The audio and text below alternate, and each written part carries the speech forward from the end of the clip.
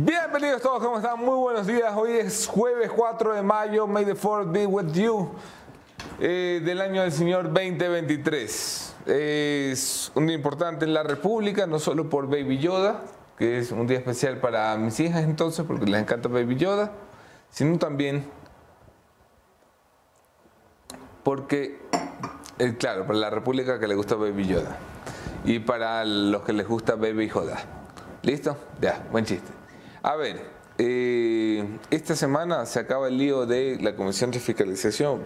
Hasta aquí con el juicio político. No quiero más juicio político. Si me hubieran dicho que era tan jodido, no empezábamos esta vaina. Bueno, ok. Ok.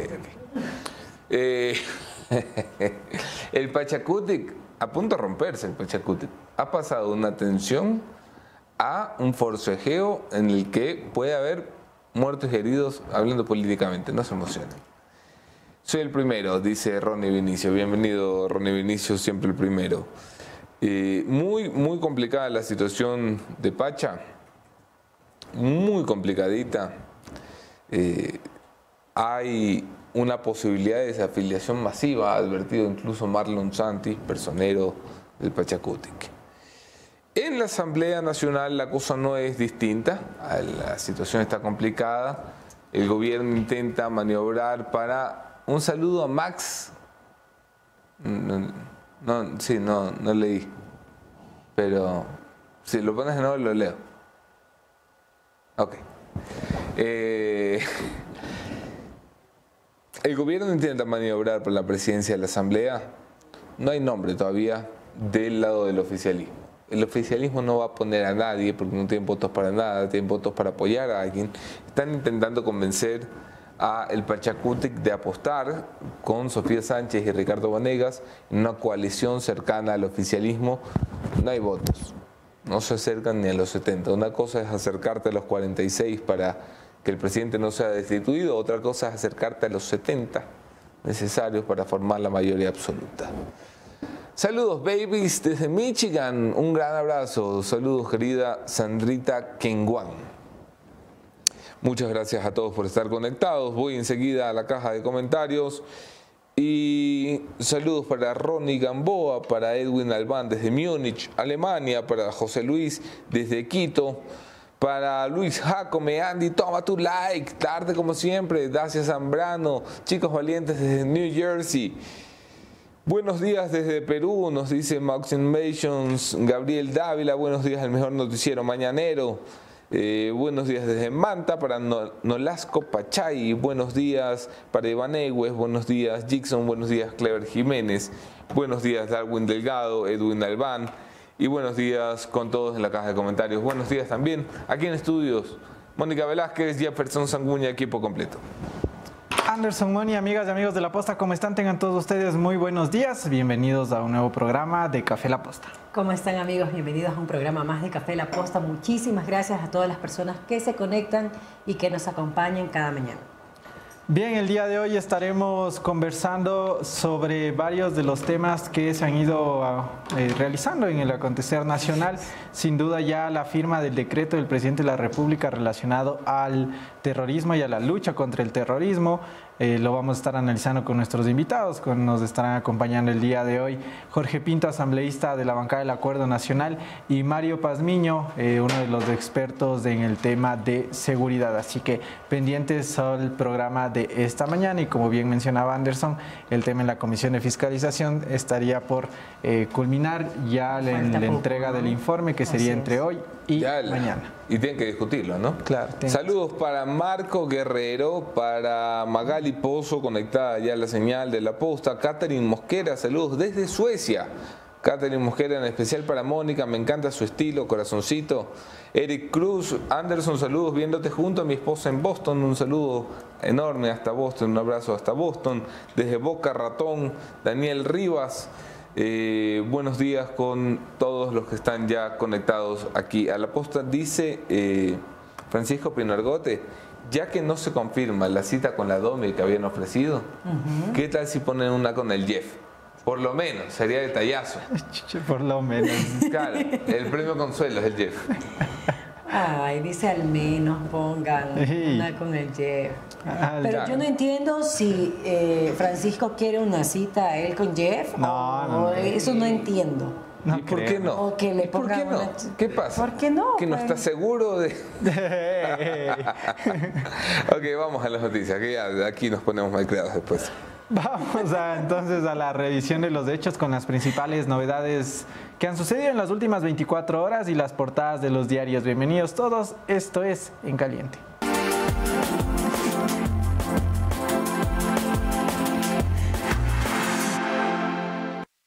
Gracias por seguir conectados a nuestra señal. Vamos a iniciar entonces con las principales portadas de los diarios y ponemos en pantalla la de Diario El Universo, que destaca lo siguiente: Lasso ordena uso de todos los medios contra los terroristas. El presidente firmó el decreto ejecutivo 730 que dispone que los militares junto con la policía usen todos los medios a su disposición para reprimir esta amenaza. En la parte inferior también se destaca: bloque del Partido Social Cristiano perdió a otro asambleísta. La legisladora por el Guayas de Lina Narváez suscribió una solicitud de desafiliación. Eso estuvo... ¿Eso lo tenemos en noticias o ya lo comentamos? Sí, lo tenemos. Entonces hacemos como que no lo hemos leído. En este momento vamos a hacer como que no sabemos de esta noticia para darla más adelante.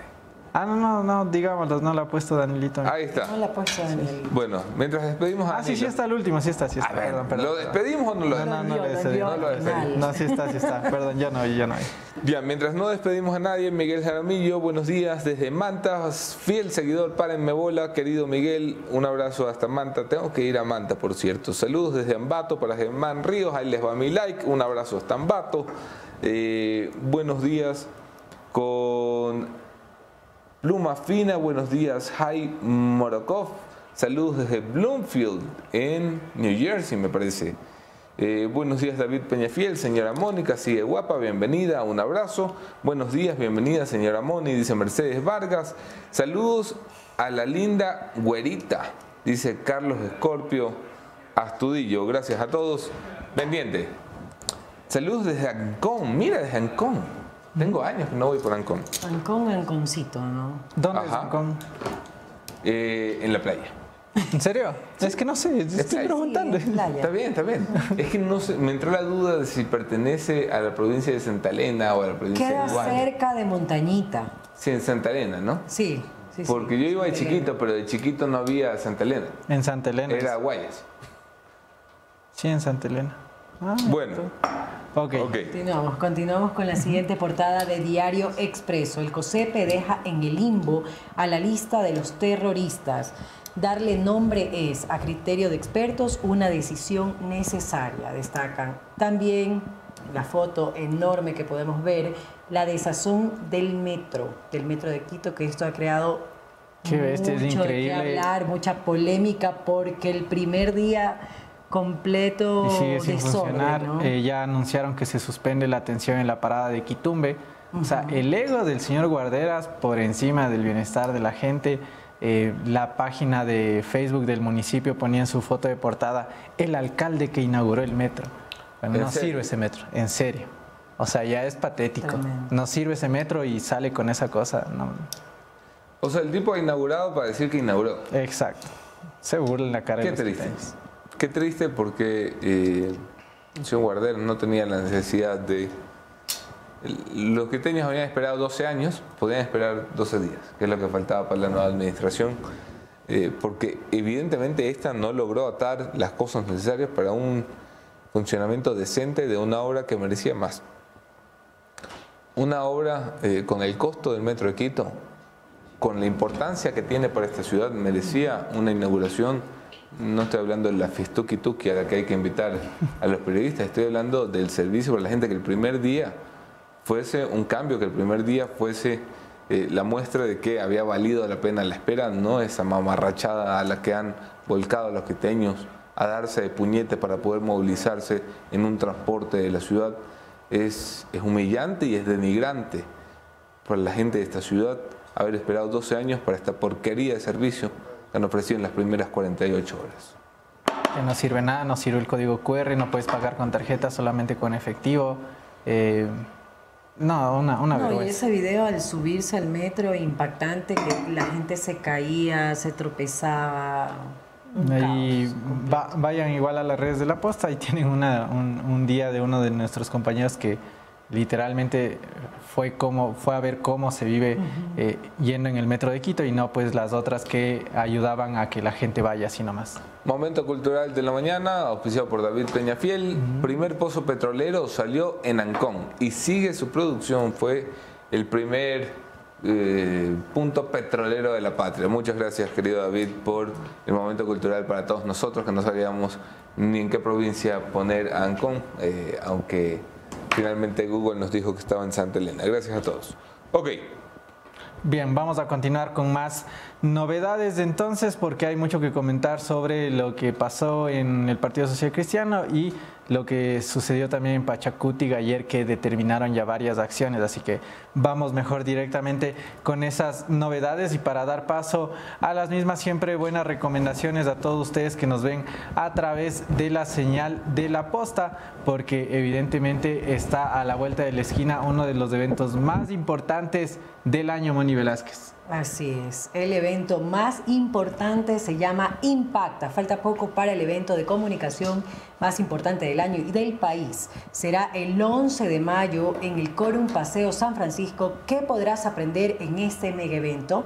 Herramientas cómo dominar, transformar e impactar de la mano de reconocidos periodistas como Ismael Cala y Fernando del Rincón. Las entradas van desde los $120 y las puedes adquirir en Ticket Show. Ahí está, como ustedes pueden ver en pantalla, ya se acerca este mega evento. Ok, vamos entonces con algunas de las novedades. Iniciamos en la Asamblea Nacional, donde las autoridades de las Fuerzas Armadas fueron a dar explicaciones sobre cómo mismo va a ser esta lucha contra el terrorismo. Vamos a hablar también de algunos artículos que no concatenan entre sí en el decreto que ya fue firmado por el presidente de la República. Así que escuchemos al jefe del Comando Conjunto de las Fuerzas Armadas, el señor Nelson Proaño, que aclaró cómo va a funcionar el seguimiento del Estado hacia posibles actos terroristas. Escuchemos las declaraciones y volvemos para comentar. Las actividades y el narcotráfico, recordemos una puntualización, no están o no han sido declarados terroristas los grupos delincuenciales. Aquí hay un error, es los actos terroristas, quien sea que los comete. El artículo 366 del COIP nos dice que es una persona o una asociación que cometa actos de violencia o de terror en contra de la ciudadanía, en forma general. Por lo tanto, no está determinado un grupo, un nombre o alguien, es persona o agrupaciones, las que sean, las que se determine. Esto se trabaja y se identifica y, lógicamente, la fuerza pública actúa en contra de estos terroristas. En esta sesión fue donde Ricardo Vanegas sacó las balas y puso en la mesa. Sí, en la mesa. Súper. Un momento incómodo, ¿no? Sí, Esteban Torres se quedó así como que... Pero si... Ese señor sin barba era Esteban Torres. Sí. Es importante el mensaje que dio Ricardo Vanegas, prácticamente en contra del gobierno. Nos tienen abandonados, las escuelas abandonadas, la seguridad, nadie puede salir a las calles, nadie puede ir a estudiar y ponía las balas, 3 balas. Un mensaje enorme que siempre el señor ha estado a favor del gobierno y en este momento está siendo crítico. Bueno, una sesión que no termina de aclarar, como el decreto no termina de aclarar, como la política de este país no termina de aclarar, qué tan allá estamos dispuestos a llegar. El decreto nos dice hasta dónde vamos a llegar con las Fuerzas Armadas en la lucha contra el terrorismo. Sí, ya hay un primer paso, esto no es palo porque bogas, es palo porque no bogas. Esto es ¿hasta dónde? El primer paso ha sido declarar a las bandas como grupos terroristas. ¿Qué es? Hacer uso de la fuerza, todo el uso de la fuerza. Aterricemos, o sea, ¿qué van a hacer los militares? Claro. No les estoy diciendo que nos digan el día y la hora del operativo, les estoy diciendo que nos digan qué. O sea, van a declarar blancos militares a las organizaciones criminales. Vamos a esperar que peguen un bombazo. Vamos a esperar que den la orden de suelta el arma o disparan. Vamos a esperar que lideren las intervenciones en casas de mafiosos. ¿Qué? De igual manera, disculpen. Me dio alergia. ¿Qué ha hecho? Me dio alergia.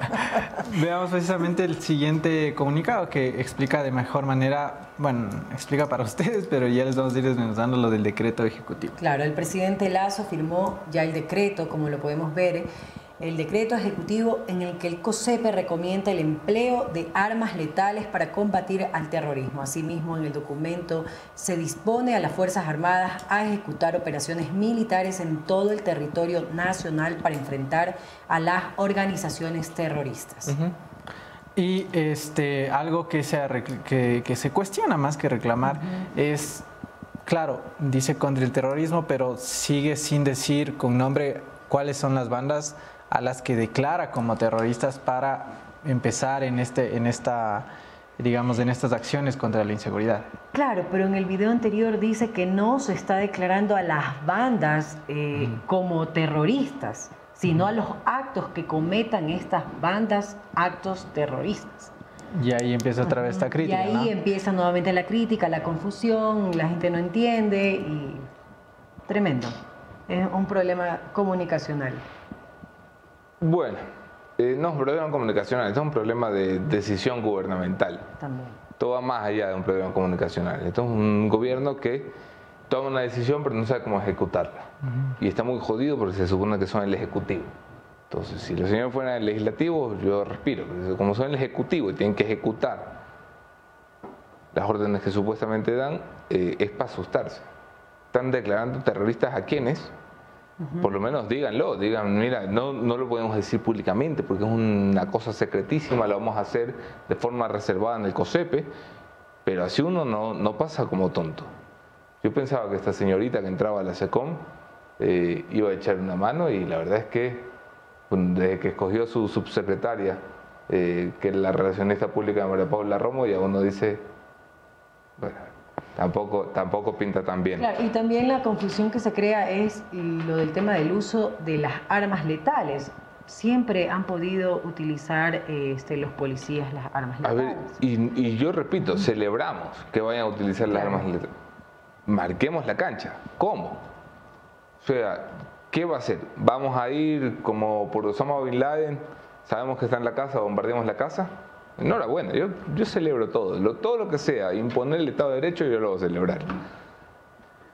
Pero digamos cómo, porque luego las Fuerzas Armadas no van a poder actuar por un sobreentendido y un supuesto. Las Fuerzas Armadas necesitan órdenes precisas, claras, para poder llevar adelante su misión y su tarea. ¿Algo más? Sobre este punto ya no.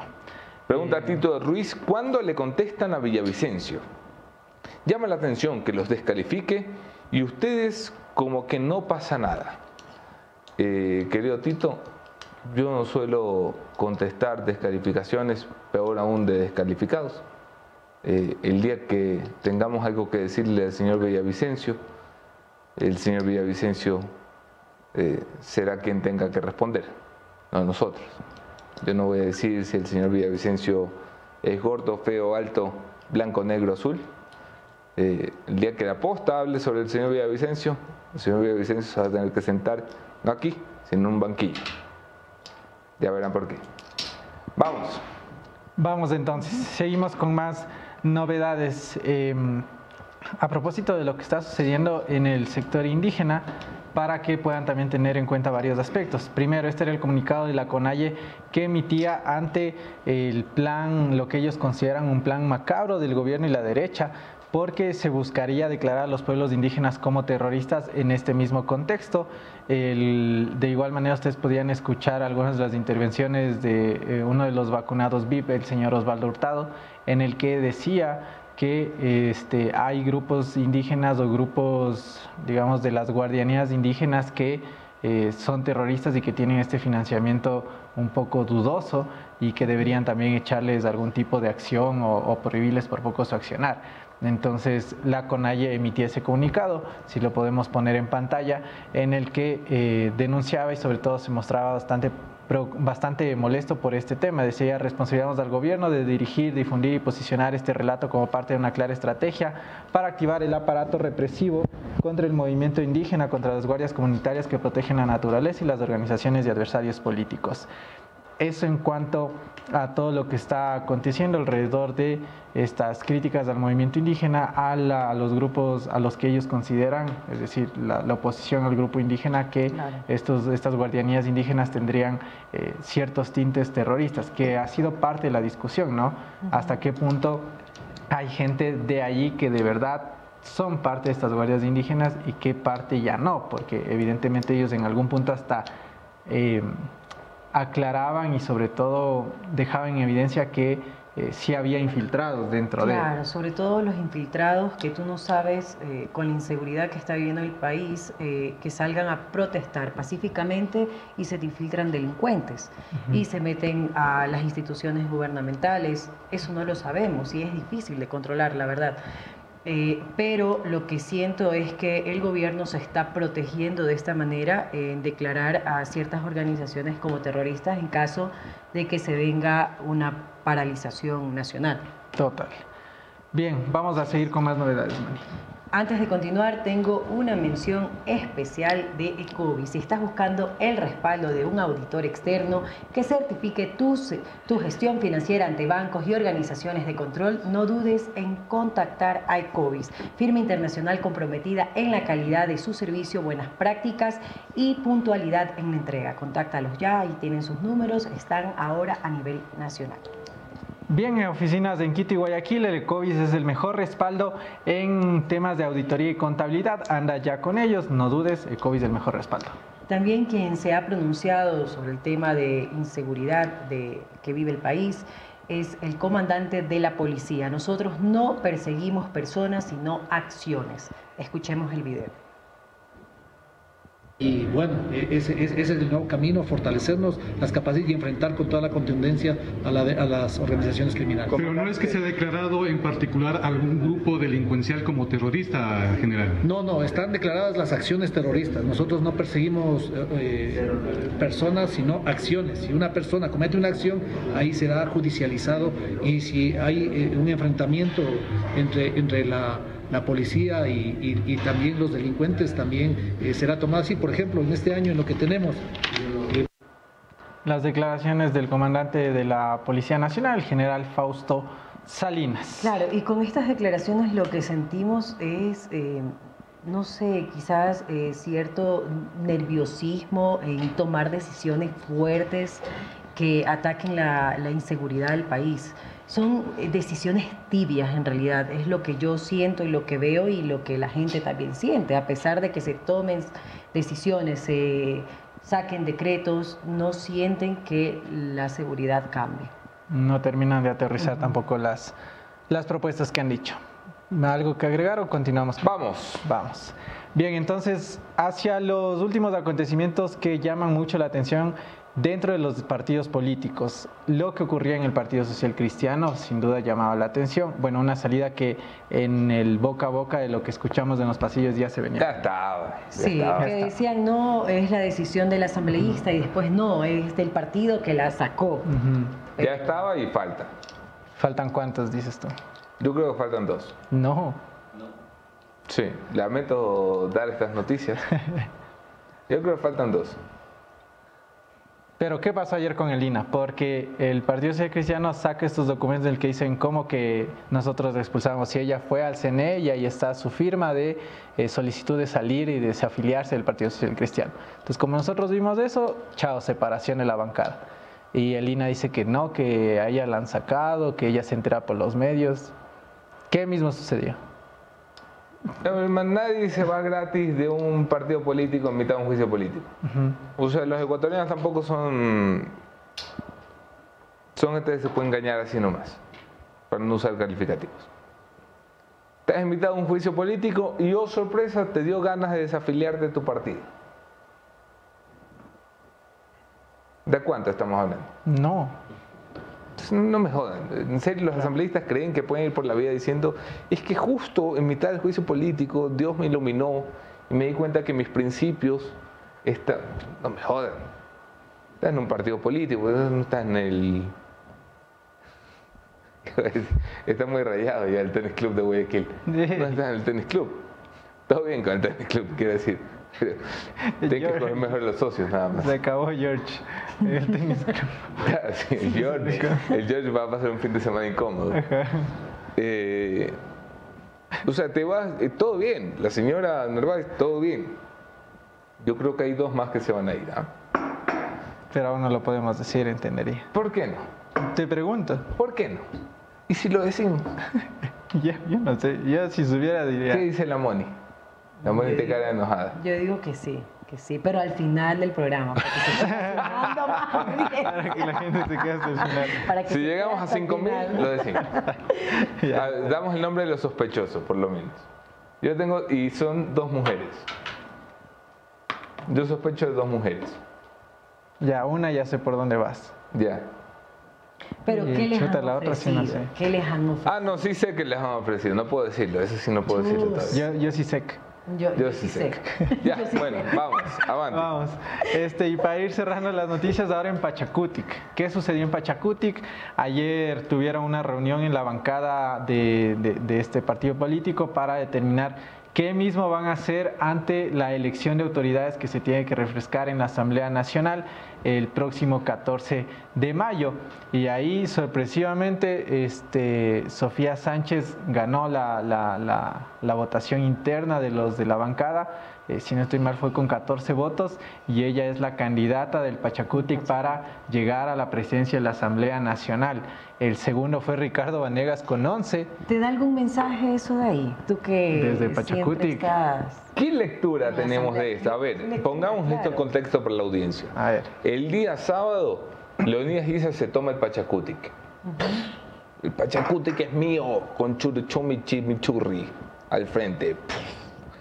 De pronto hay un gran vuelco en el Pachacutic Chempecha Cherachi y de los 23, al menos 18 dicen apuesto por el juicio político, apuesto por la censura de institución. De pronto viene una conversación en las bancadas porque claro, se empieza a correr la bola de nos van a meter justicia indígena. Al Pachacutic no le gusta eso, a nadie le gusta sentirse bueno, no es que, claro, es mandado. Que Churuchumbi lo dijo. Claro. Que iban a aplicar justicia indígena. Pero a lo que voy es, a nadie le gusta ser un representante del pueblo y sentirse mandado por uno que acaba de ganar la representación del partido. Entonces empieza a haber una discusión en Pachacutic. Y terminamos ayer con este dato de 13, me parece. 14. Que 14 personas que dicen Sofía Sánchez debería ser la candidata a la presidencia de la Asamblea. Sofía Sánchez no es cualquiera. Es miembro del Frente Parlamentario, es una asambleísta muy visible y ha sido una asambleísta muy en contra del juicio político. De hecho, Issa pidió su expulsión. También pidió la expulsión de Vanegas, que es el segundo candidato a la presidencia de la Asamblea. ¿Cómo se lee? Ya, el contrapoder dentro de Pachacutic. Es el contrapeso de la bancada. Por supuesto. Creo que es evidente. Sí. O sea, para que ellos dos hayan tenido ese tamaño de votación. Es decirle a Issa, ñaca ñaca, anda a mandar a tu casa. Total. Yo creo que sí. La votación en Salvador Quispe es vergonzosa. 4 votos le habían dado a Salvador Quispe. Y creo que le sobraban 4. La otra es que ya estén llegando a acuerdos internamente del partido. No, esto tiene más pinta de mensaje político a la interna. O sea, ellos saben que ni Sofía Sánchez ni Vanegas se van a convertir en presidentes de la Asamblea. Está muy fuera de las posibilidades matemáticas de la Asamblea. Es más un mensaje a ustedes no quieren venir a dominar, mira quién mandamos nosotros el candidato. A tus peores enemigos, don Leonidas. Oye, ¿Qué dirá don Leonidas? Churuchumbi también en las declaraciones que ha dado a la prensa ya que él dice yo soy el coordinador nacional de Pachacutic, ha bajado bastante ese radicalismo con el que estaba, porque le preguntaban sobre esto de la justicia indígena, decía, usted va a mandar y a latigar a los que no voten por el juicio político, y él decía, no necesariamente es de eso, la justicia indígena tiene varias acciones alrededor de este concepto de justicia indígena. Dice, entonces decía, ¿para qué le temen si es de sentarse a conversar, es de hablar entre todos para tratar de buscar soluciones? O sea, o lo normal, ¿no? Entonces también ganas el partido, no puedes ir por ahí con un látigo. Están impugnando los resultados que serán conocidos en 24 horas. Yo creo en realidad que no va a pasar nada. Hoy día estuvo Cecilia Velázquez en una entrevista que ella decía que por ahí se habían filtrado unos audios que lo que querían era desestabilizar las elecciones, pero sinceramente a mí me causó un poco de gracia, no sé, la señora hablando de responsabilidad, incluso de ministerios también. Lo mencionó y el periodista, bueno, no le dice nada. Oiga, ¿y usted por qué pedía ministerios? Y también lo que cuestionábamos aquí, cuando era a Pablo Dávalos antes de ayer, o sea, no solamente Cecilia Velázquez, que nadie se pierda acá, Churuchumbi también tiene una investigación encima por supuestamente haber solicitado diezmos a 120 personas del municipio de Cayambe, 120 personas. Y es algo que, claro, como es de la otra facción, lo mantienen ahí calladito, no han dicho nada. Las dos acciones, tanto de Cecilia Velázquez como del señor Guillermo Churuchumbi, totalmente cuestionables y polémicas por donde quiera que se lo vea. Nadie salió con vida. Nadie. Siempre tienen. En Pachacuti este año sobra. Es una cosa como... Sobra. Lo peorcito de lo peorcito, compitiendo con la izquierda democrática. Rosa Cerda. Porque recuerda ¿Cuál que gana? ¿El roben bien o yo no quiero con ministerio completo sino nada? Ministerios. Chuta. Yo creo que si roben bien es imbatible. Es imbatible, o sea, es de estas cosas legendarias que da la política ecuatoriana que recordarán nuestros nietos. Oye, la izquierda democrática y el Pachacuti, ¿qué eran estos? Y tienen una alianza, ¿no? Legislativa. Sí, no, bien aliados además. O sea, es terrible el nivel de la izquierda democrática y el Pachacuti. Porque recuerda tú que son las dos sorpresas electorales del 2021. O sea, tanto Herbas como Yacu Pérez no estaban en el imaginario de nadie. De pronto, pum, saltaron en primera vuelta, arrastraron grandes bloques. Y lo que se esperaba, que la izquierda democrática tuviera 1 o 2 legisladores, que el Pachacuti tuviera sus tradicionales 4 o 5, se convirtió en este monstruo de juntos casi 40 legisladores. Esos 40 eran gente que no tenía ningún futuro y que había firmado para ser candidato a la asamblea porque no tenía nada mejor que hacer que ver televisión. Y esos son los que están sentados en la asamblea. Y esos son los que hoy son los votos dirimentes en un juicio político. ¿Te imaginas esto? Ya no importa el resultado. Pero ¿te imaginas tú lo que estarán estos negociando detrás de bambalinas para votar a favor o en contra? Porque con ambos lados van a ir a negociar.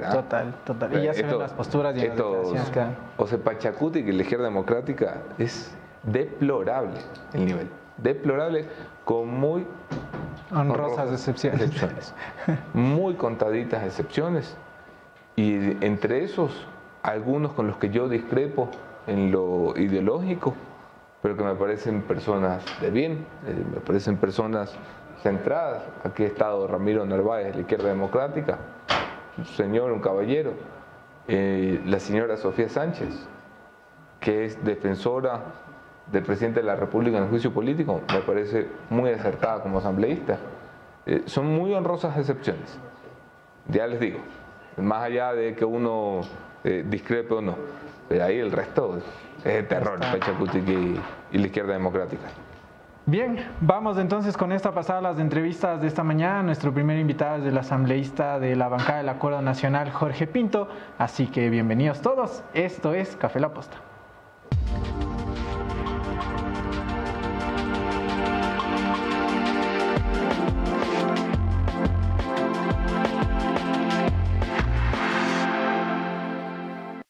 Gracias por seguir conectados a nuestra señal. Recordarles que las entrevistas de todas las mañanas y nuestros entrevistados, por supuesto, están ya sentados en bellos sillones gracias a Renaciente, con más de 30 colores para elegir su interior de poliuretano de alta densidad y su tapiz de cuero, pero cuero, 100% cuero. Síguelos ya en todas sus redes sociales como @renacientehome. Así que ya sabes, anda a Renaciente para que así de cómodo como están nuestros invitados, también tú puedas estar de la misma manera. De esto vamos ya nuestra primera entrevista. Le damos la bienvenida al asambleísta Jorge Pinto. Anderson Boscán, tomas la posta. Ok, vamos a conversar en el ¿cómo se llama? El medio tiempo del juicio político, podríamos decir. Esta ha sido una semana muerta, luego semanas muy intensas en la Comisión de Fiscalización. con una de las voces del oficialismo que más respetamos y queremos, la del asambleísta Jorge Pinto. Amigo. ¿Cómo estás, asambleísta? ¿Cómo vas? Bien, Anderson, ahí avanzando en los temas de la Asamblea. Creo que dejando que la Comisión de Fiscalización haga su trabajo y nosotros avanzando en los temas de leyes, que es lo que le hace falta al país. Estamos trabajando en algunos temas importantes, en temas de seguridad, así que estamos... Vamos a hablar de eso. Déjame empezar por el juicio político. ¿Cómo está la sonrisa esta semana? Porque yo mido mucho el oficialismo también por la sonrisa. Bueno, yo siempre sonrío, ¿no? Siempre estoy sonriendo. Y desde el primer momento, yo siempre lo dije aquí, te lo dije a ti, yo creo que este... juicio político se cayó desde la conformación de esa comisión multipartidista. Ya, sí, pero decían, ya el informe no va a ser aprobado por la Asamblea, pum, se lo aprueban. Ya no va a haber acusación contra el presidente, pum, acusación. No va a pasar la Corte Constitucional, pum. También los cálculos del oficialismo han estado, pero como Walter Mercado. Sabes que yo sí tenía la sospecha que eso iba a pasar, porque había una presión mediática muy grande, una presión política muy grande. ¿Presión mediática de quién? Se quitó los medios han estado ahí de cachiporra. Pero, ¿qué es lo que pasa? Salía la oposición todo el tiempo a golpear por temas de seguridad al gobierno para que aprueben o terminen aprobando este juicio político. Pero por el otro lado, ¿qué es lo que está pasando? Esto se define en votos. Esto se define en votos al final del día, la poca capacidad, y lo digo muy frontalmente, de los interpelantes, la poca capacidad de argumentación de quienes tomaron la posta, tanto así que hoy la asambleísta Viviana Veloz se quedó prácticamente sola. Ella es la que sigue tomando la bandera y defendiendo su juicio político. Y yo he visto que los otros asambleístas alrededor de ella están como brillando en la ausencia. No están saliendo en entrevistas, prefieren ya no hablar, luego de que salen videos donde ni siquiera pueden leer los argumentos, porque es lectura, ni siquiera es hablar sin leer. Sí. Esto ha hecho que quede un mal sabor de boca de lo que todos ya sabíamos, de que en la Asamblea falta mucha capacidad para legislar. Y eso todos lo sabemos. Y el Ecuador como tal se está dando cuenta de que no existen los argumentos ni las pruebas para el peculado de lo cual ellos le están acusando al presidente de la República. En medida de esto, esperamos... ¿Y tú crees que por eso los votos se están cayendo? Yo creo que sí. Y es más, desde el principio, no te olvides que fueron 100 y pico de asambleístas que apoyaron 104. Ya, la conformación de la comisión y aprobaron todo esto. Luego los firmantes ya fueron menos, fueron 50 y pico. Y cada vez nos vamos dando cuenta de que, digamos que mantengan los 54 votos, yo creo que no van a llegar a 60 votos. Y te lo digo... ¿Tú crees que no van a llegar a 60 yo creo que votos no van a llegar por la a 60 censura votos. de institución? Sí, yo no creo que van a llegar a los 60 votos. Ojalá sean menos. Espero yo que los asambleístas se den cuenta de que por lo menos, este juicio político no es real, no existen pruebas y que más allá de eso lo que se ha convertido es en una pelea política para ver quién se queda con el pastel. Tanto así que hoy en Pachacuti, por las elecciones, se amenaza a los, con garrote, ¿no?, a los asambleístas de Pachacuti si deciden votar en contra de la censura del presidente de la República. Eso no es democracia. Estamos hablando de que van a tener que votar bajo una presión de amenaza de garrote. Que ya después del señor Curuchumbi haya querido tapiñar un poco el tema y decir que la justicia indígena, sentarse con un cafecito a conversar y llegar a acuerdos, eso no se lo cree nadie. Todos sabemos qué es la justicia indígena. Y estamos hablando de que quieren ortigarlos y quieren darles garrote a los que piensen diferente a ellos. Entonces, en medida de eso... Yo digo que debería ser para todos, no solo para el Pachacuti. En medida de eso, lo que tenemos que entender es que así no se puede construir democracia, porque lo que estamos haciendo es tener una mini dictadura en un partido político que quiere obligar a sus coidearios que terminen votando a favor de lo que a ellos les conviene, y si no, garrote. O sea, estamos hablando... ¿No te parece muy raro esos cambios de postura así abruptos que se están dando en la Asamblea? Hay gente que dice, mira, estos son mis principios, pero mañana puedo tener otros. La verdad que no, yo creo que, yo te estaba escuchando, creo que te refieres al Partido Social Cristiano. El tema en específico a los pocos que se están yendo todavía. El Partido Social Cristiano tiene una dinámica diferente. Primero, que es una línea similar a la nuestra, que hemos compartido muchísimas cosas, por ejemplo, en tema de seguridad, hemos estado de acuerdo en muchos temas, pero por el otro lado, creo que ha habido un maltrato que por lo menos se ha dejado evidenciar cuando se dice que internamente son sus propios compañeros que terminan atacando, por ejemplo, a la asambleísta Elina Narváez. Recuerden que hubo una sugerencia en un medio de comunicación, una mala sugerencia, porque la asambleísta es casada, tiene esposo, y hubo una mala sugerencia en un medio de comunicación de que ella mantenía una relación más que amistosa con otro asambleísta de mi bancada. ¿Por qué? Porque estaban sentados conversando. Entonces a mí me parece... ¿En un medio de comunicación? Sí, fue en el café en el programa de Jimmy Jairala, el corresponsal de Jimmy Jairala, que no se me va el nombre en este momento, decía, dio una mala interpretación de lo que quiso decir, o por lo menos así se interpretó, de que porque están sentados, somos compañeros, somos colegas, yo me llevo muy bien con asambleístas de la bancada de UNES, de todas las bancadas, me puedo sentar a conversar porque estamos hablando de temas legislativos, pero dieron a entender que ella estaba sentada al lado de un asambleísta de la bancada de nosotros con otro tipo de intenciones. Yo creo que ese tipo de maltrato a veces hace que estas rupturas internas en los diferentes partidos, en las diferentes bancadas se den, y a la final es una decisión autónoma que la puede tomar la asambleísta. Y que autónomamente van a tomar otros dos. No lo sé. Ojalá sean más. Ojalá sean 5, sean 10. Ojalá pero el Partido Social Cristiano termine votando en contra de la censura. Pero no te da ni un poquito de sospecha. No, porque no te olvides que el Partido Social Cristiano votó la anterior vez en contra de la censura del presidente de la República. Sí, claro. Entonces, sería simplemente que volvieron al camino a entender que este no es la vía legal para sacar al presidente. Alma. No, más que eso yo creería que... Y el señor logró que se arrepintieran. Ojalá. Insisto, ojalá sea así. Ojalá, me gustaría ver a todo el Partido Social Cristiano que vote en eso. Sí, no, es lo normal. Si tú eres del oficialismo, lo normal es que busques un resultado específico. Anormal sería lo contrario. ¿No te parece raro que en un momento en el que, justo, sí, porque las coincidencias en política son maravillosas, el gobierno decide, ¿qué tal si cambiamos a todos los zonales de la ANT? Y cambiamos al director de la ANT. ¿Qué tal si cambiamos también al gerente de Petroecuador? Pero mira, ¿qué tal si cambiamos también a los provinciales de los ministerios como transporte? ¿Qué tal si además cambiamos gobernadores en provincias donde está el voto de Pachacutic y de la izquierda democrática? Así como que son un poquito muchas coincidencias. No te olvides, ¿no, Anderson, que estaban demandando cambios por falta de operatividad en algunos sectores en el gobierno como tal?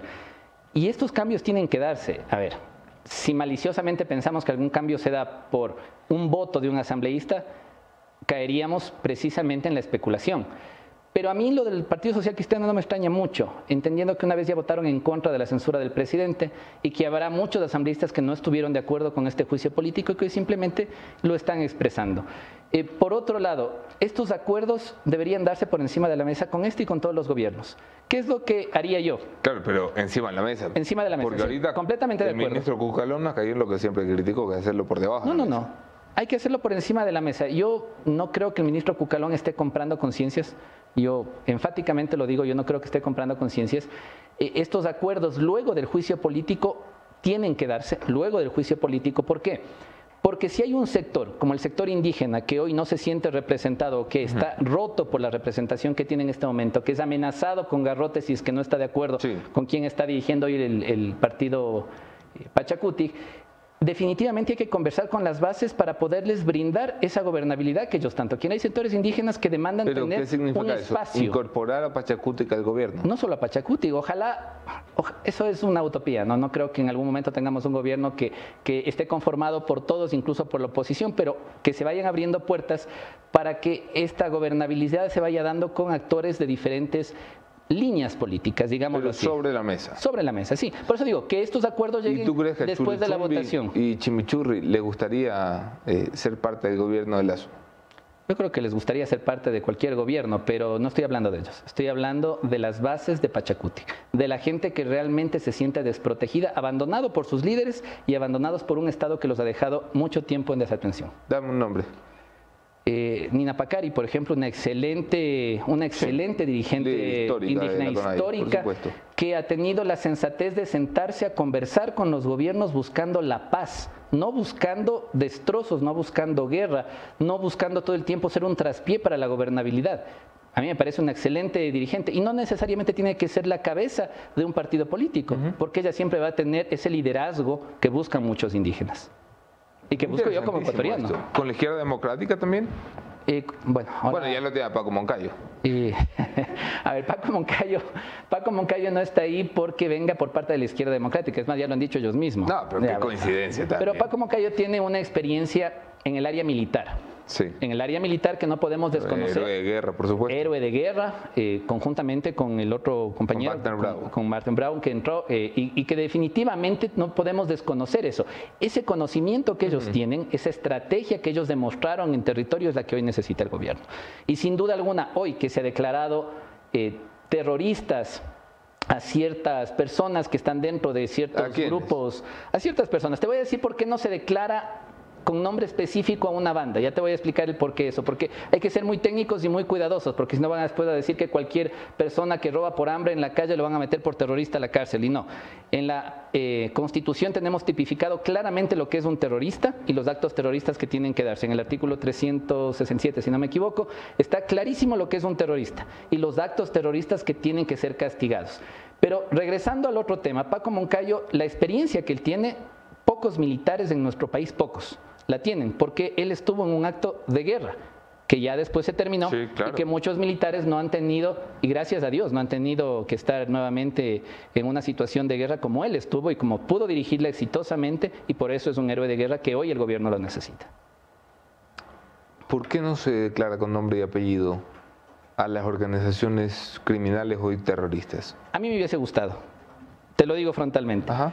Pero luego de hacer un análisis técnico, ustedes no sé si vieron ese video último que había un señor que estaba robando en el trole de Quito y salió y le amenazó al agente y dijo: yo soy tiguerón.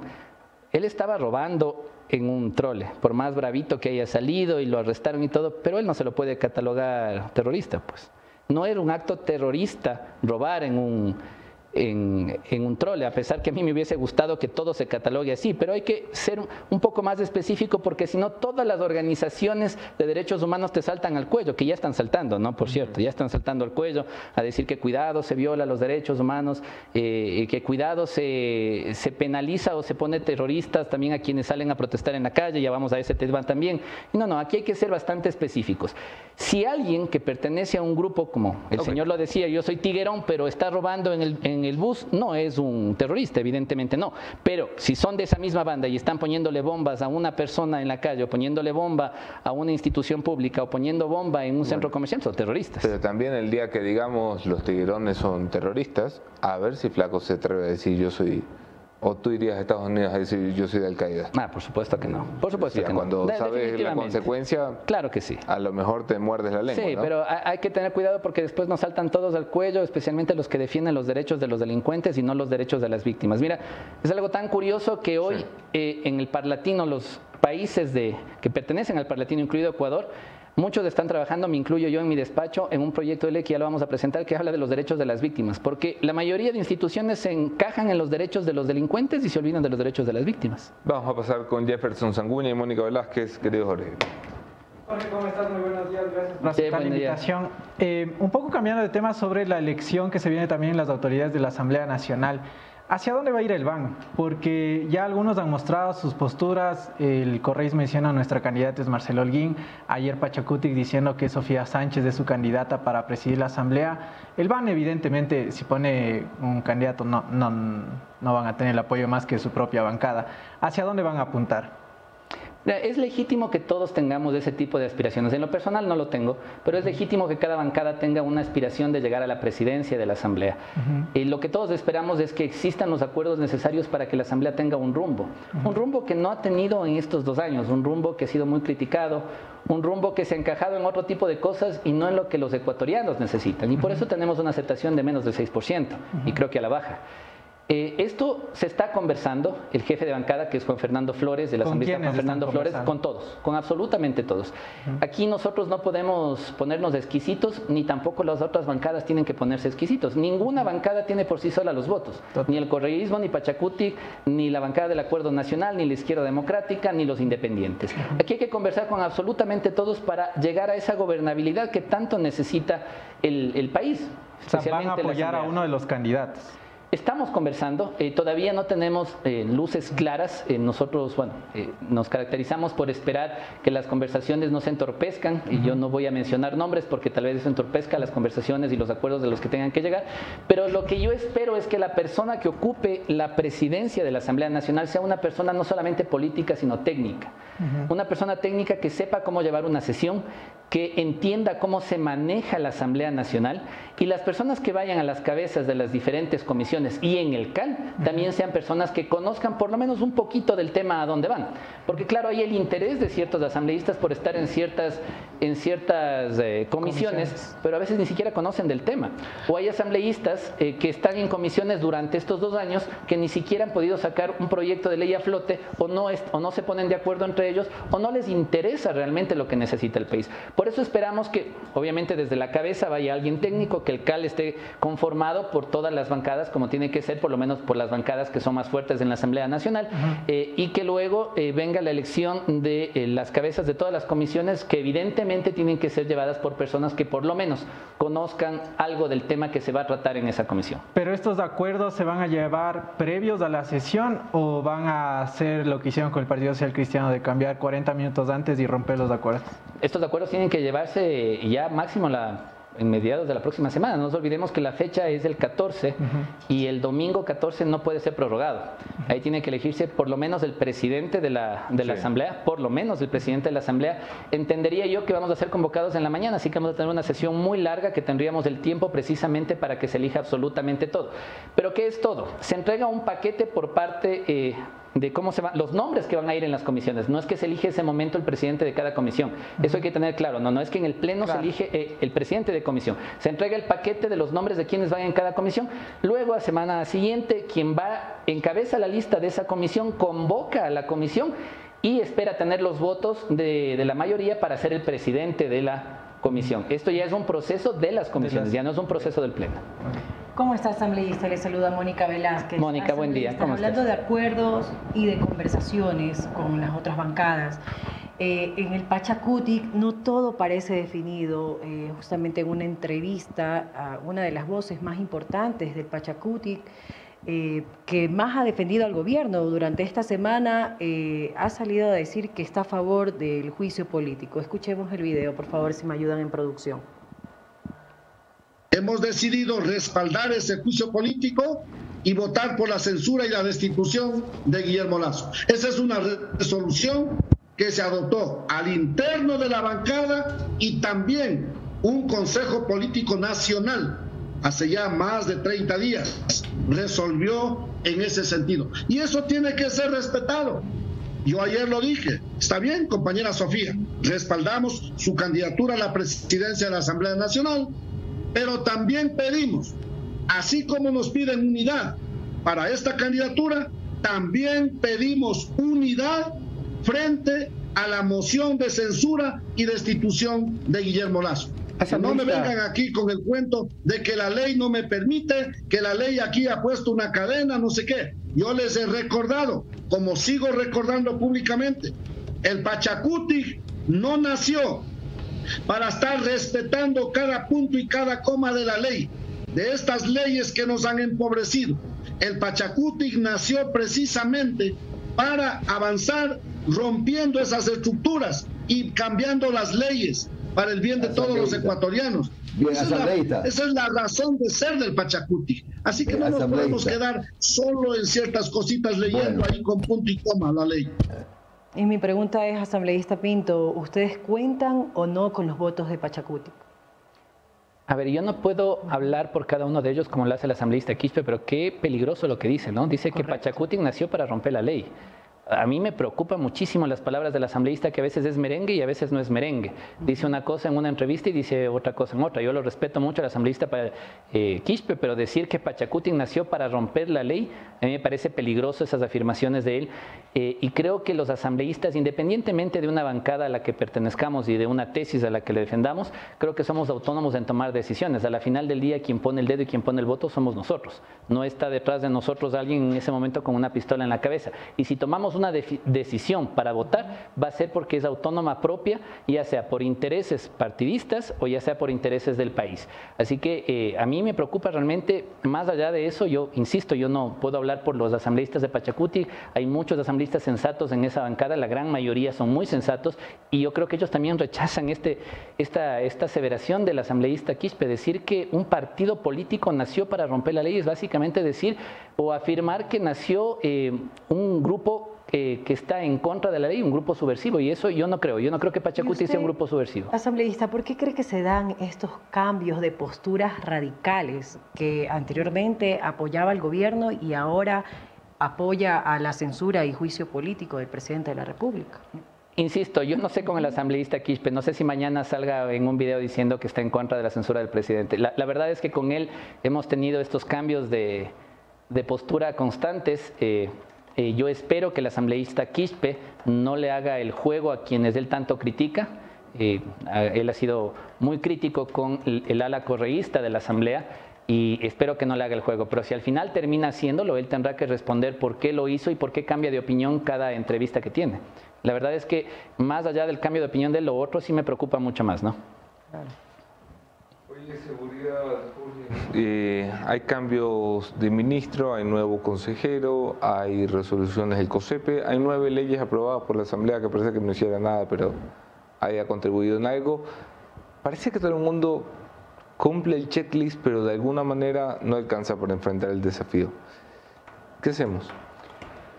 Es complicada la situación de seguridad que vive el país, sin duda alguna, el haber abierto las fronteras hace mucho tiempo sin ningún tipo de control, el haber permitido que estos grupos se vayan solidificando y fortaleciendo, dándoles carta abierta para operar, es lo que hoy se está cosechando. Sin duda alguna, esto no es una pelea que va a terminar inmediatamente, no es que hoy es la solución y en un año no tenemos terrorismo, no tenemos delincuencia en el país, no va a suceder eso, más bien esto creo que va a comenzar una guerra entre los terroristas y entre el Estado, pero el Estado tiene que asumir esa guerra por el bienestar de todos los ecuatorianos, y lo que tenemos que entender y tener claro en esto es que hoy por hoy, con haber declarado acciones terroristas donde las Fuerzas Armadas hoy van a tener un entrenamiento, armamento nuevo para poder combatir eso, me parece que es un gran avance. A veces es palo porque bogas, palo porque no bogas, pero creo que cada avance, cada peldaño que se dé es un adicional a la lucha en contra del terrorismo, del narcotráfico, del crimen organizado, de la delincuencia común también, porque la delincuencia común es la que nos roba todos los días en la calle los celulares, es la que todos los días se sube a los buses con un cuchillo a amenazar a la gente para que le den dinero. Esa delincuencia también tiene que ser atacada, pero claro, hay que diferenciar la delincuencia común del terrorismo, de los actos terroristas, y ahí es donde hoy las Fuerzas Armadas van a cumplir un rol muy importante conjuntamente con la policía.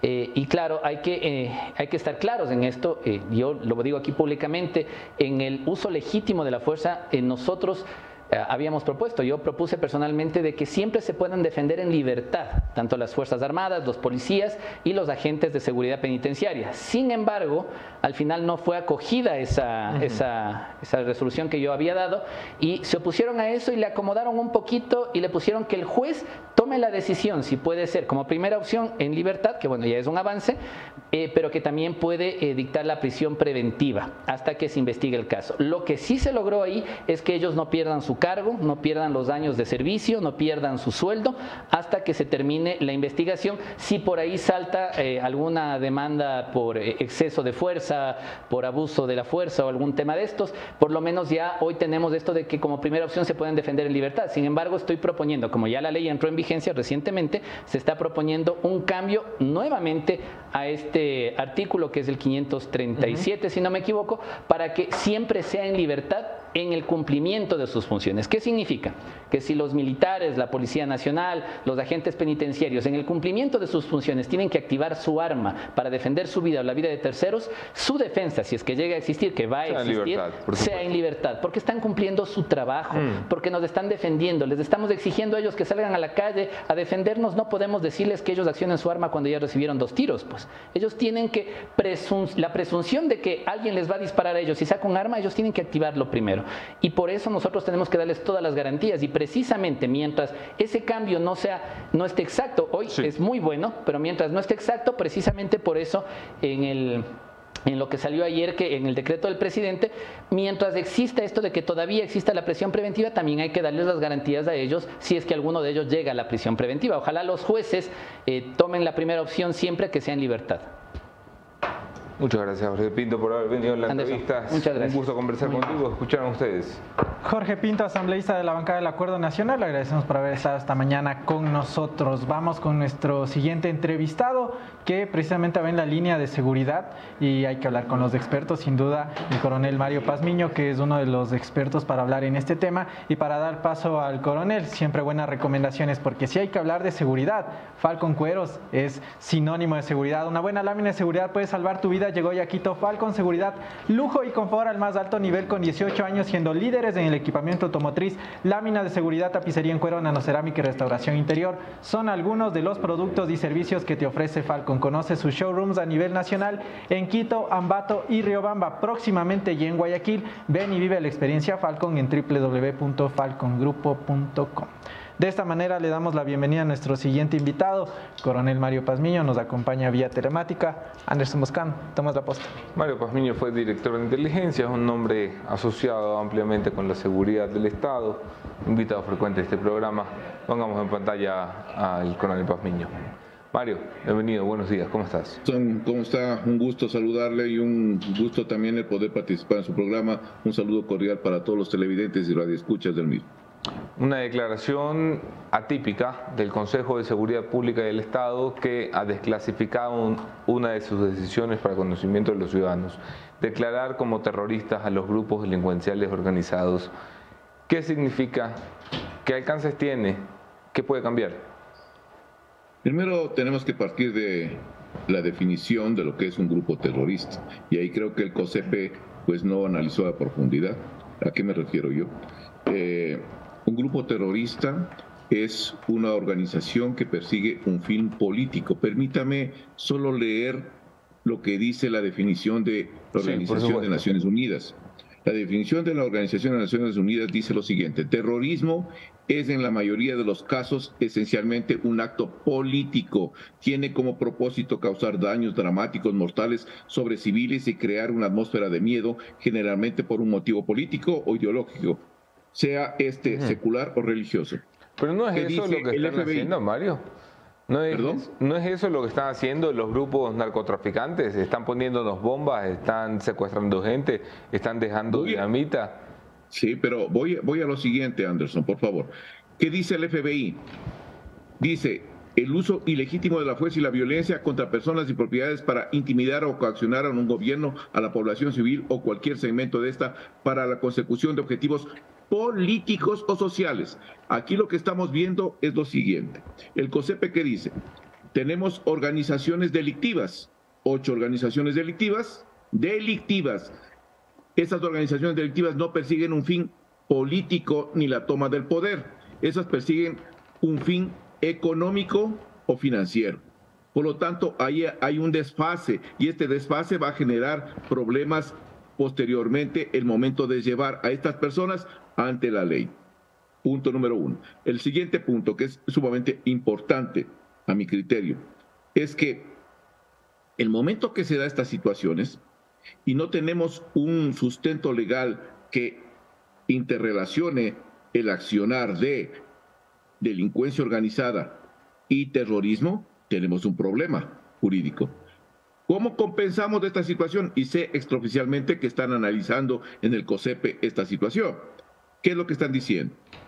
La posibilidad de nombrar narcoterroristas es diferente, completamente diferente, porque ahí está vinculando una acción de narcotráfico, delincuencia organizada, que es la que ejecuta estas acciones, que están vinculadas también con el narcotráfico, y acciones de violencia extrema contra la población, que son terroristas. Entonces, ahí sí empata legalmente todo este proceso. Perfecto. Voy a pasar la palabra a Jefferson Sanguña y a Mónica Velázquez, que tienen algunas preguntas en el panel.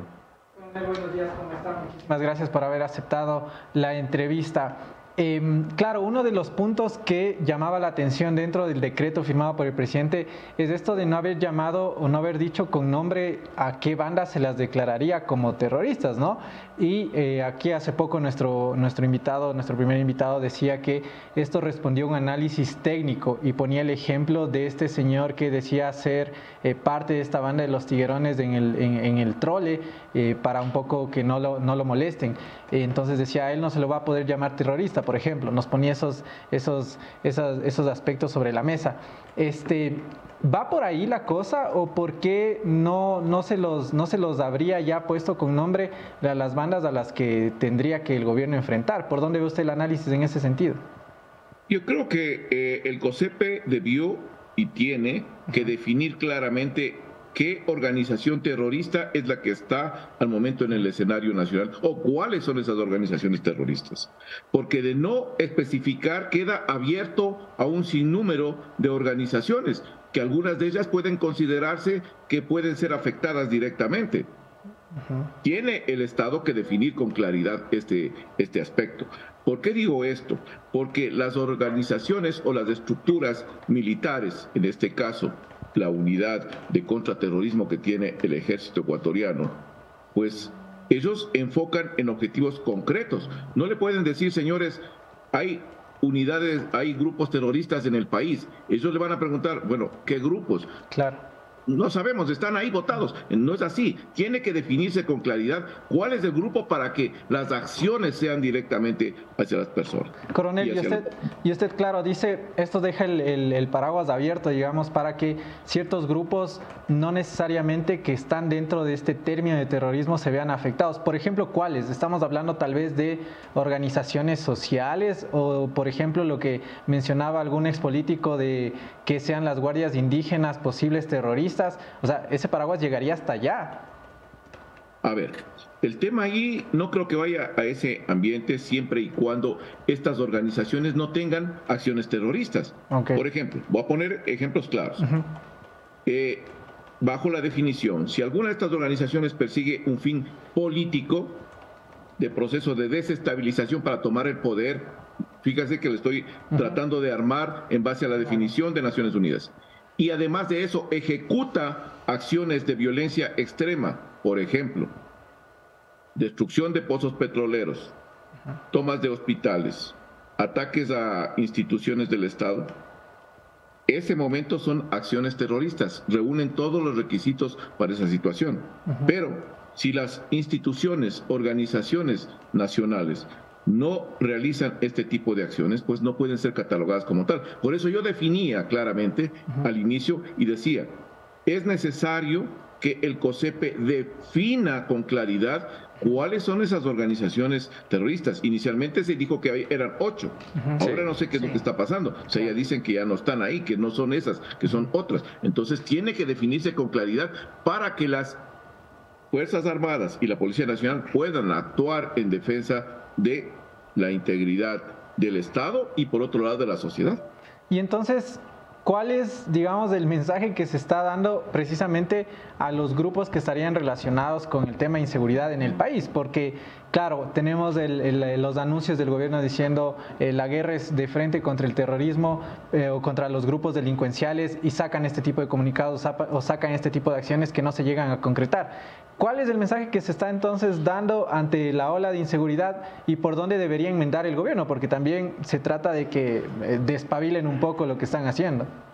Yo creo que el gobierno está claro en la concepción. O sea, lo que están diciendo, señores, tengo un problema sumamente grave de inseguridad en el país y un problema que ha escalado los niveles de violencia e inseguridad. Se cortó o se cruzó esa línea de lo que es el terrorismo urbano con acciones de algunas organizaciones. Por lo tanto, pues voy a declarar a través del COSEPE a grupos terroristas a estas organizaciones. Ahí tiene que hacer una enmienda, narcoterroristas, para poder acoplar. Pero en ese contexto no hay problema. En el contexto de que existan procesos de desestabilización y esto se genere con actos de terrorismo, como los que acabé de definir hace un momento, ahí pues el Estado tendrá que redefinir si esas organizaciones son o pueden ser catalogadas como terroristas, porque están afectando en dos aspectos. Primero, persiguen un fin político, están a través de una situación ideológica, quieren la toma del poder. Tercero, está causando un daño a la estructura estatal. Y cuarto o quinto, están afectando y generando el terror en la sociedad. Entonces, bajo esos conceptos, puede entrar tranquilamente una organización, sea esta cual sea. ¿Cómo está, coronel? Le saluda Mónica Velázquez. Mónica, ¿cómo está? Muy buenos días. Buenos días. Algunas personas se preguntan sobre quiénes y otras sobre el cómo. Si se define a un objetivo terrorista, ¿cómo deben actuar las Fuerzas Armadas? Y operativamente el ataque directo a blancos, desmantelar las organizaciones, ¿cómo ellos deberían actuar? Y también cómo se actúa en una situación así. ¿Cómo no? Permítame explicar una cosa previo a contestar su pregunta. Okay. El Estado ecuatoriano tiene una de las unidades consideradas a nivel regional como una de las mejores unidades antiterroristas de América Latina. Me refiero yo al GEO Ecuador, una organización que tiene una trayectoria desde mucho tiempo atrás, que es una unidad altamente especializada, sumamente profesional, está bien equipada, tiene tecnología de punta, y esta unidad pues está en condiciones de ubicar blancos, porque tiene adicional un equipo de inteligencia justamente para eso. Se nutre de la información del sistema de inteligencia militar, pero tiene un equipo de inteligencia y procesamiento para selección de blancos. Una vez que está seleccionado el blanco, ya no necesita, aquí hay que aclarar esta cosa, ya no necesita que el presidente de la República ponga un decreto ejecutivo que diga, señores, aquí tengo un grupo terrorista. No, o pueden actuar. No, la unidad esa ya puede intervenir. Desde el momento que el COSEPE le dice que hay grupos terroristas en el país, esa unidad puede actuar. Y actúa utilizando toda la potencia bélica que tiene para localizar, neutralizar o destruir ese objetivo. Voy a poner un ejemplo para que me entiendan de mejor manera. Okay. Es como que el Estado ecuatoriano, el país, el Ecuador, recibe un ataque de una potencia transnacional y comienzan a invadir parte del escenario nacional, el territorio nacional. Las Fuerzas Armadas no están esperando que le diga el presidente de la República, saben que nos están invadiendo y salgan a defender eso. No, las Fuerzas Armadas salen inmediatamente a confrontar y a establecer las condiciones de un conflicto ahí, delante de las fuerzas que están invadiendo el territorio nacional. Exactamente es lo mismo que pasaría acá. El Estado le está diciendo a las Fuerzas Armadas, señores, tengo un problema de terrorismo interno que me está afectando como Estado y que está afectando la seguridad de los ciudadanos. Bajo esa premisa, el Comando Conjunto de las Fuerzas Armadas, a través de sus unidades especializadas, tiene que actuar inmediatamente. No tiene que esperar que el presidente de la República le diga, sabe que estamos ya complicados y este momento planifiquen. No, ya las unidades tienen el visto bueno para actuar.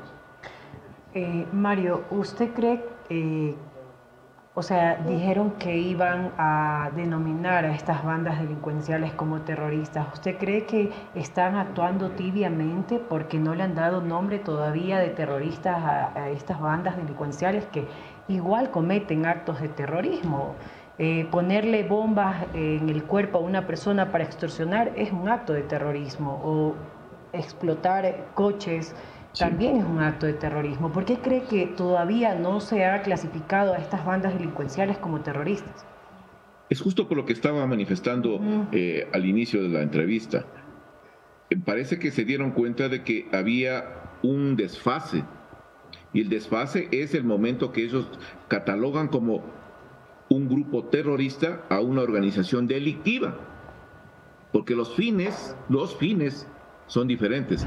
Alguien me puede decir, sí, pero hay clasificaciones. Una cosa es la clasificación. Ahí podemos decir, hay terrorismo económico, terrorismo islámico, terrorismo de diferentes tipos.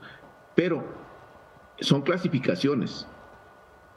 El concepto como tal dice claramente que se persigue un fin político y una toma del poder. Bajo esa concepción, entonces, Me imagino yo que el COSEPE dice, a ver, si es que estas son organizaciones delictivas y les quiero meter yo en la funda de lo que son terroristas, voy a tener problemas. Me refiero a eso específicamente. Entonces, creo que están haciendo una evaluación y por eso es que no han tomado todavía la decisión de decir, estas son. Pero se necesita que el Estado defina, no se quede a media tinta, defina dónde están las organizaciones terroristas, sino cómo van a emplear las fuerzas. Coronel, y finalmente por mi lado, ¿cómo valora usted el ingreso del general Moncayo y el general Bravo? ¿El cambio usted cree que es positivo o ve un plan renovado en seguridad? Yo creo que la designación del señor general Paco Moncayo y del señor general Marcelo Bravo, mi compañero, es una designación acertada del gobierno central. Son profesionales muy experimentados que conocen y tienen un conocimiento cabal de lo que es la seguridad y también saben de lo que es planificación estratégica. Entonces yo creo que está el Estado bien representado con esos funcionarios, con esos profesionales. Sin embargo, de ello, la designación de 2, 3, 4, 5, 10 funcionarios de calidad para tratar de solucionar el problema, pues no se va a dar en 2 días o 3 días. Claro. Recuerde usted que nuestro país tiene un proceso de mutación exactamente de 30 años. Arrancamos de 1990. Luego de eso, en el 2004-2005 se da el efecto globo. Cambiamos de estatus a un país de acopio y plataforma internacional de distribución. 2013-2014 somos considerados ya una plataforma internacional de procesamiento. Y en el 2023 somos la principal plataforma de exportación de cocaína de la cuenca del Pacífico. Estamos ubicados después de Brasil, exportando cocaína a Europa, Medio Oriente, África, Asia, por encima de Colombia, por encima de Perú y por encima de Bolivia, que son países productores. Nosotros no somos productores, pero tenemos una debilidad estructural. Nuestros puertos, que no hay ningún tipo de control. ¿Por qué creen que por acá Colombia manda los 750 toneladas de cocaína? Hacia eso quería ir en el término final de la entrevista. Claro, mucha de la gente dice, estamos ya en el pico alto de esta ola de violencia, esto va a bajar, o cuándo se podría empezar a tener un cambio positivo, ¿no? En el que usted dice, claro, es un proceso de 30 años. ¿Estamos cerca de ver luz al final del túnel o qué más se puede esperar alrededor de esta situación? Yo no creo que veremos luz al final del túnel de aquí a unos cuantos años más. O sea, soy sincero, soy muy franco y soy muy crítico con las cosas. Yo creo que la situación se va a complicar mucho más. ¿Por qué digo esto? Porque esta designación de organizaciones terroristas implica también un ir y venir de la violencia. ¿Qué quiero decir con esto? La fuerza pública va a actuar sobre ciertas organizaciones que considera que son terroristas o que son definidas como terroristas. ¿Esas organizaciones, ustedes, distinguidos ecuatorianos, creen que se van a quedar paradas? No. Esas organizaciones también van a tener una respuesta. ¿Y quién está en la mitad? Nosotros. En la mitad se encuentra un grupo que se llama sociedad. Claro. Entonces, ahí vamos a ver cómo se mueve ese elemento y los daños colaterales que tengamos que vivir los ecuatorianos. Esto es la realidad. Ahora, si quieren que les diga que todo va a ser color de rosa, pues no creo que sea lo correcto. Muchísimas gracias, Mario, por el tiempo y la oportunidad de conversar contigo y por la experiencia que compartes con nosotros. Te envío un abrazo. Un abrazo, Anderson. Gracias a ustedes por la invitación. Escucharon ustedes uno de los principales expertos en seguridad de este país. Las patas flojas de un plan de seguridad que se pone en marcha sobre la marcha. Valga la redundancia. Mónica Velázquez, Jefferson Sanguña. ¿Terminamos aquí? Terminamos aquí el programa del día de hoy, siempre agradeciéndoles a ustedes por su fiel sintonía. Recuerden que para que puedan hacer que su marca llegue a las estrellas, tienen que formar parte de la familia de La Posta y pueden contactarnos ya en marketing@laposta.es o en marketing2@laposta.es. Recuerda que somos las noticias, pero más sexys. Y si aquí pusimos ya de cabeza a los políticos nacionales, también es hora de poner a los locales. Por eso puedes seguirnos ya en todas las redes de La Posta Cuenca. Allí podrás encontrar información de lo que sucede por allá. Síguenos en Twitter, Instagram, Facebook, todas las redes que tú te puedas imaginar las tienes en La Posta Cuenca. Recuerda que allá somos las noticias, pero más galas. Listo, señores. Gracias. Hasta aquí. Hoy es jueves 4 de mayo. Disfruten el día. Mónica Velázquez, Jefferson Sanguña, su servidor Andrés Boscán. Esto fue Café La Posta. Chau, chau. Chau, chau.